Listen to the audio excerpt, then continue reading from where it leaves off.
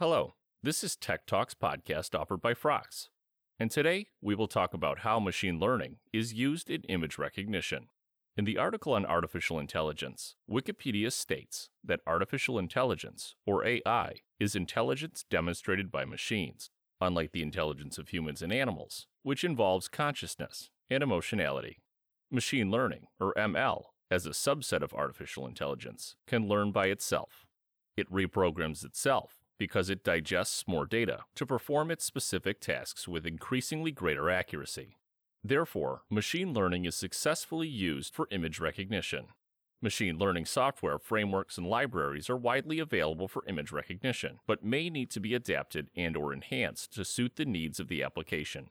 Machine learning models cannot be built and trained without data sets of images, which will be later recognized. Examples of using machine learning for image recognition varies from simple objects to more sophisticated face recognition, or guessing what objects can be behind some bigger objects, which obstruct the full view. When it comes to images, essentially machine learning is trained and used in several ways. Image or object detection, a technology that processes the image and detects objects in it. Often image detection is confused with image classification. Normal usage of image or object detection is for locating or finding the number of objects in a picture. Image classification. This is a process of labeling objects in the image, for example, for sorting those objects by certain criteria. It is a more advanced version of image detection, since machine learning can be used to process different images with different objects, detect them, and classify them by the type of the item on the picture. Image recognition. This is the ability of artificial intelligence or machine learning to detect the object, classify it, and recognize it. This type of technology is somewhat close to the human level of image processing.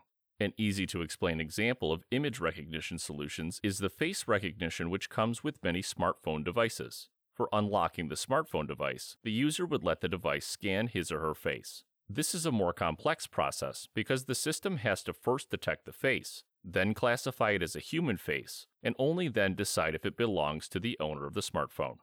We need to understand that image detection, classification, and recognition technologies are in their early stages.